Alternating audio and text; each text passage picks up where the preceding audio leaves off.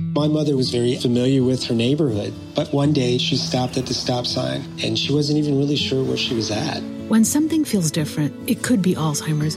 Now is the time to talk. A message from the Alzheimer's Association and the Ad Council. The following is a special production of WSJ Podcasts.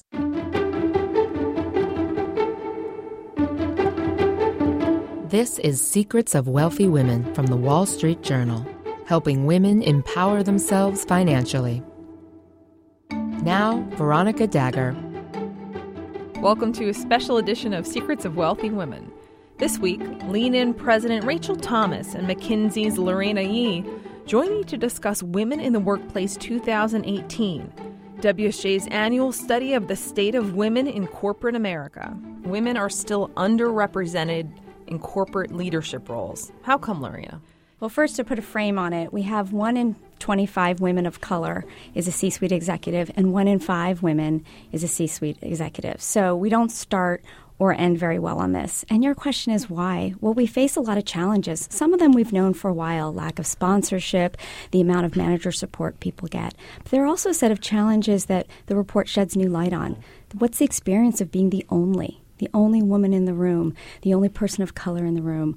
Or what are the everyday discriminations and kind of daggers and knives that over time add up to be a lot? And we call those microaggressions. Definitely want to get into some of that in a little bit. But Rachel, I want to ask you, what do you say to women who aren't interested in becoming a manager or a leader because they saw the struggles their mothers faced? It's a really good point. What I would say, though, that paints a little bit different story is, every year for the last 4 years, we've seen the same thing. Despite conventional wisdom, women are staying in the workforce at the same rate as men. Despite conventional wisdom, 10 years ago, 20 years ago, research would have said that women did not negotiate as often as men. They didn't ask for promotions as often as men, and yet we see year over year that is not the case. So I'm not at all saying there aren't some women out there that may still feel some trepidation, kind of jumping in and really going for it. But the story the data tell is that women are leaning in and doing their part. And so a lot of what we really found this year is it's really a story to me of what companies need to do better, that women really are doing their part.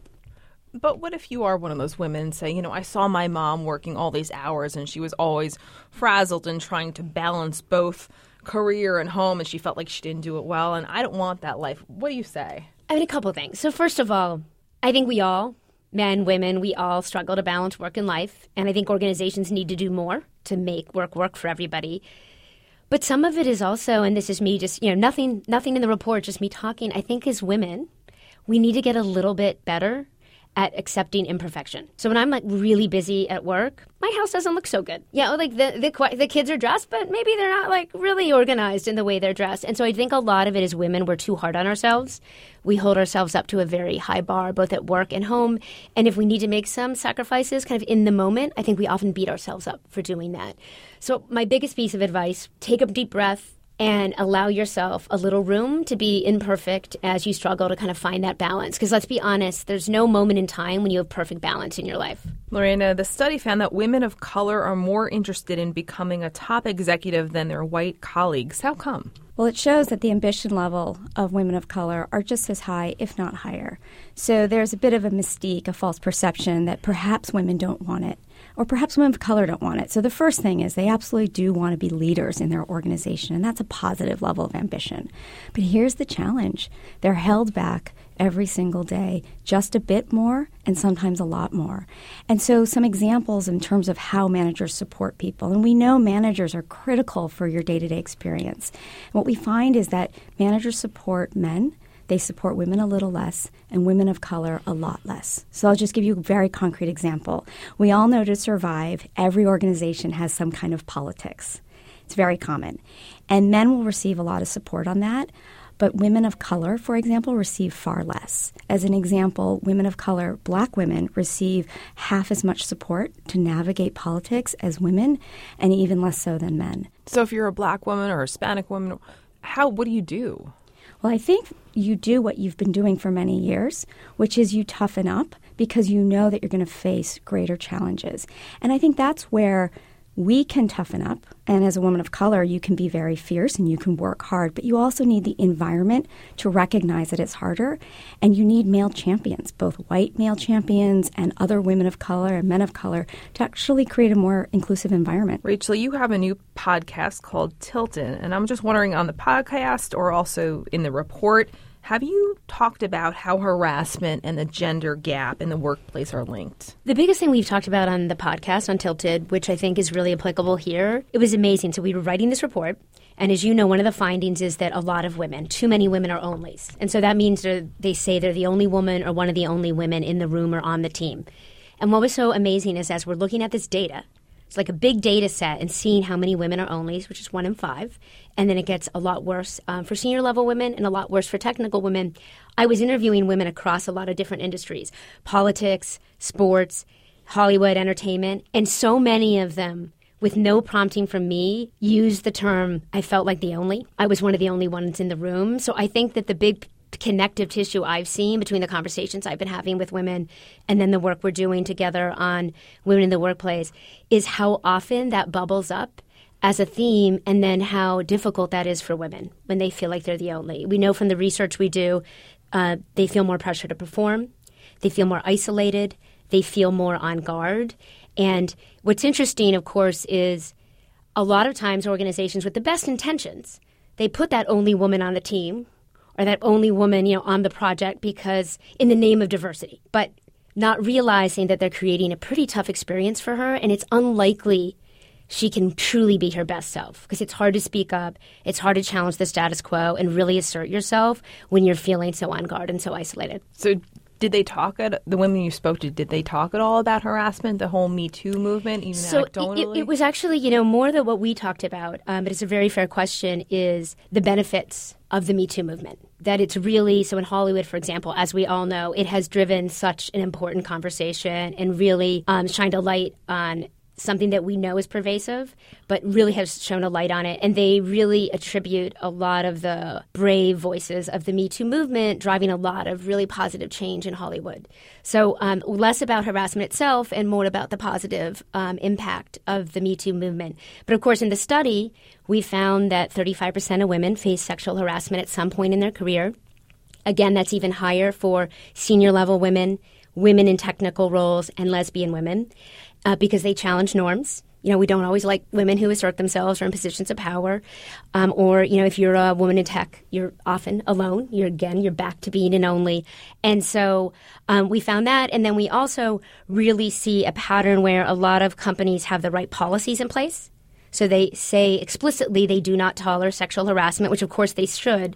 But employees are not so sure that that's actually being kind of lived out in practice. So about 60% of employees are not confident that a claim of sexual harassment would be handled fairly, and about 30% don't think it would be handled quickly. So for us, that's a message to employers. Great that you have the right policies, and that is an excellent start, and of course you should. But how do you on a day-to-day basis really underscore that sexual harassment and other demeaning behavior will not be accepted in your workplace? A fair amount of women feel that these diversity initiatives or gender initiatives are just lip service. And what do you say to them, Lareina? I'm a fairly optimistic person, and I think that what we are going through in the U.S., especially for U.S. companies, is bridging the gap between an intent, a very good intention, and actually building it into the muscle of how we work as companies. And what I mean by that is for the last 4 or 5 years, and really probably beyond that, gender diversity has been a business initiative. It's been a top priority for companies. It's anywhere from 85 to 95% of companies will say it's a top priority. And I don't think that's lip service. If you talk to executives, they are serious about changing. But here's the thing. They don't always know how. And probably the thing they are confident about is that what they've been doing in the past is not yielding results. And so as they report it to their board, as they share it with the employees in their company, they're a bit at a loss. What do I do differently? And that's a question I get a lot when we talk to companies one-on-one or when we share what we're doing. And so I optimistically think that we have 279 companies that opted into providing all their data and pulsing their employees because they're trying to search for what are the more innovative ways to make a difference. I think it's really hard to be patient for change. So I think for women who feel frustrated, I hear that frustration. I think there's a question of how do we contribute? And there are big things that top leadership have to do, but there's also sort of things around micro-inclusion and micro-actions. And all that is fancy words for how do you lead day to day? How do you stand up for everyday discrimination when you see it? How do you provide opportunities as simple as you see someone, maybe a black man, who's in the meeting with you and his opinion isn't being heard. And you say, what do you think, Sam?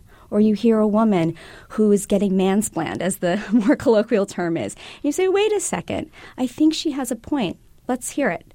So I think there are a lot of things that we can do day to day to contribute to changing culture. Now, if you are a woman on the receiving end of some of these microaggressions, such as, being assumed you're a lower ranking person than you actually are, is there anything you can do? I think there's a lot of things you can do, and I think women do it all the time. So one is, as Abby Wambach said in her graduation speech, I really loved how she said it's a wolf pack. So whether there's only one woman or maybe, 5 women or 100 women, there is something very valuable about women supporting women. And one of the practices that I've seen that's been incredibly helpful is calling out positive things that you see other women doing. We live in a fairly critical society often, and business can be a pretty harsh place, and calling out something positive. Another thing that I've seen a lot of people do is to share kind of gratitude. So it's flipping it from a negative point to positive. I think the other thing is there are a lot of male allies in any company, and they have daughters, they have sisters, they have wives, they have colleagues who they deeply respect. And if you tell them how they can help by intervening quickly, by making them aware, here are the 5 types of everyday little microaggressions that are just driving us crazy, it's really helpful.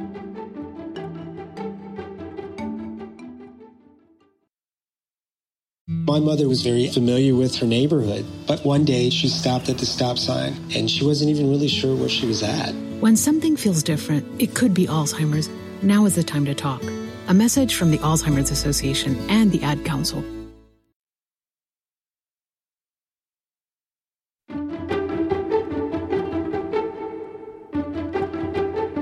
You're listening to Secrets of Wealthy Women from the Wall Street Journal.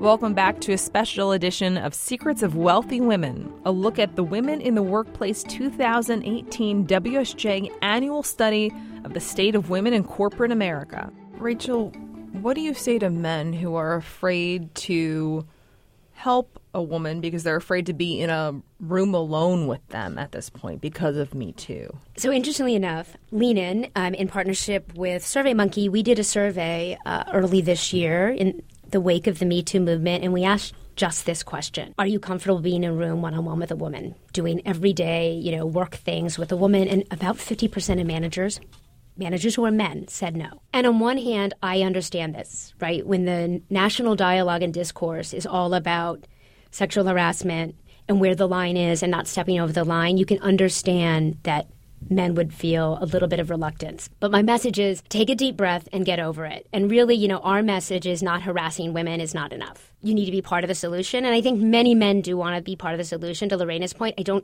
I'm not sure they always know what to do.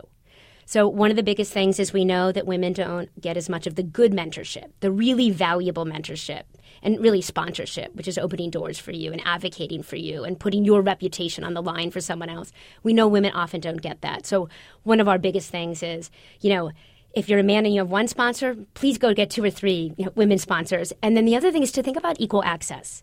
I hope we get to a point in the workplace that it is just generally so respectful and inclusive that this isn't an issue for anyone. But if in the meantime a man does not feel comfortable having dinner with a woman, have a group lunch. But don't take the guys out for drinks and then the women don't get access to you if you're a senior leader. Kind of figure out what you can do on your team and in your organization to be just very aware of this and level the playing field. So even if you don't feel 100% comfortable, meetings with your door open. As I said, don't go to dinner at a dark place, go to lunch in a bright area and find ways that you're creating equal access for women. I think that's critically important. We hear a lot about sponsorship. So if I'm a woman and I want to find a sponsor in the workplace, what do I do? What are the steps I need to take? Yeah, so the tricky thing is I think a lot of times, particularly coming out of undergrad, like I remember being told, like, get a mentor, get a sponsor, go get one, as if it was easy and you could just kind of go door to door and kind of ask someone to be your mentor or your sponsor. The bottom line is do good work and find individuals in your organization, regardless of they're women or men, that are doing things you think are interesting, that you think you can contribute to. Drop them an email with an idea. Ask if you can take on a little extra work or help them with a project. This is really about creating natural, authentic relationships with people. And that's why I think it's so important that organizations think about how they staff teams. Although I do think it's on the managers and leaders to be sponsors, both men and women. So women are typically over-mentored and under-sponsored. And as Rachel said, the difference is not just being supportive, but opening up opportunities professionally. And that is the role of leaders. And good leaders open up opportunities, and good leaders realize that they don't just open up opportunities for people who look and talk exactly like them, but for everybody who's in the room. And so as a manager or a CEO or a top executive, it's your job to look fairly at the work that's being done and say, here is someone, maybe someone who doesn't look anything like me, but let me open up a door for her or him. I just want to go back to one thing you said. You know, if you're going to send an email to someone, say, oh, I have this idea, because you hope that person's going to become your sponsor. How do you do that without ruffling the feathers of your own boss? I think that's a great question. I mean, I would hope, and I think there's a bit of naivete in what I'm about to say, I would hope that your boss goes, wow, there's someone on my team who's impressing someone more senior or asking to contribute at a different level and really celebrate that. If not, I think a lot of it's just in tone and maybe asking your manager and kind of letting them let him or her know, or the tone to the senior leader or someone kind of higher up the stack is just very complimentary, enthusiastic, and very light touch. I'd love to if it makes sense. We're still hearing women are still doing more of the housework. What impact does that have on their careers and pay? One company that we looked at, their senior leadership was almost exclusively single career household, meaning that whoever that was, and in most cases men, they held all of the professional and work responsibilities, and they had 100% support at home. This is something that may not sound too unfamiliar.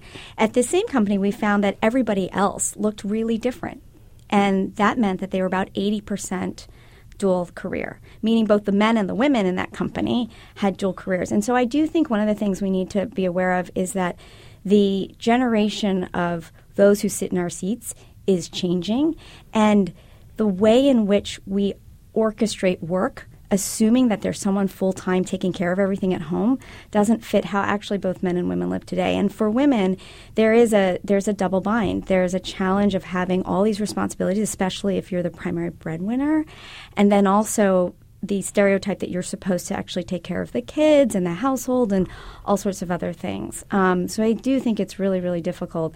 I think that in very successful kind of communities, women help each other through this. And I think also you start to see men taking a bigger load. And why not ask them to? One COO told me that to change the culture, what she started doing was she would say, it's 4 o'clock. And as you guys know, on Thursday, I do take a 2-hour break for, the soccer game. And then she had encouraged one of the guys to share that he was doing this too. And so by role modeling the most powerful people in the room were doing things to balance their responsibilities at home, and it wasn't just the female. There were also male leaders doing it. Pretty soon people started being much more open about the types of commitments they had beyond the office. Lareina, if you could give one piece of advice to companies who want to advance women, what would you say? I would say make sure every leader in your organization is actually thinking about the advancement of women each and every week.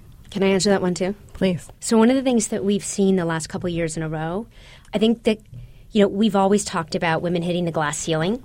And so a lot of focus in organizations is on making sure you don't lose women as they're getting more senior and really supporting senior level women. And let's be clear, that is critical. But what we see every year is it's less women are being hired in at the entry level, which makes no sense because women have been getting more college degrees for about 30 years. When you look at that first critical step up to manager, so you're just getting into management, women are less likely to be hired into manager level roles, and they're less likely, far less likely to be promoted. For every 100 men that gets promoted to manager, 79 women do, and only 60 black women. So what happens when you get to the manager level in organizations, 2/3 of your managers are men and 1/3 of your managers are women, and they can never catch up because you promote from the level below at every level after that. So organizations really putting a laser focus on what's happening early in their pipeline, I think is really important. And what I like about this too, it feels very actionable. These are candidates who are out of university, pretty equally trained and educated. And so it's hard to imagine that organizations, if they really focus at the very beginning of the pipeline, can't change these numbers pretty quickly, and then it will have a dramatic effect on the overall pipeline. Rachel, what advice do you have for women who are afraid that they'll be seen as pushy if they ask for more? So we know that women are asking for more at the same rate as men now, which we're thrilled, but we do know also the point that I think you're making is women face some social pushback sometimes when they do. Called assertive, a little pushy. And so the big piece of advice I have, 2 things. Actually 3. So the first is if you're afraid to go for it, afraid to apply for the promotion or afraid to ask for the raise, remember the man sitting next to you probably is not afraid to do it. And so play a little healthy head game with yourself and go for it. The second, if you're asking for more money, is add 20% to kind of whatever number you think is right. Just do it. Like, trust me, that'll probably get you closer to where you actually should be. And then the third thing is we know that women do better when they negotiate and they use communal language. So men can say, I deserve it. I've done this, I've done that. Women, it's very helpful if you say, I want to be the best contributor to this team. This would allow me to be more effective and to better support you. So I wish I didn't have to say that women need to do that. But in the meantime, until we learn how to, all of us, check our bias at the door, that's something women can do that is proven to get better results. Can I answer that one too? So I think that the first thing is women should imagine that they're as successful as their ambition takes them. And then they should appoint their own board of directors. You don't make it in the business world by yourself. So go find your board of directors inside your company and outside. And these are people who are both men and women who are in positions to open up doors for you, to be powerful, and make them your board. Hear their feedback. Get their ideas. Have them open doors for you. Oftentimes we wait till we're really senior to think we should have a board of directors. Start early. This episode was produced by Tanya Bustos. John Wardock is the executive producer of WSJ Podcasts. Thanks for listening. I'm Veronica Dagher. What's your secret? Let us know. Write podcasts@dowjones.com or on Twitter, use #SecretsOfWealthyWomen.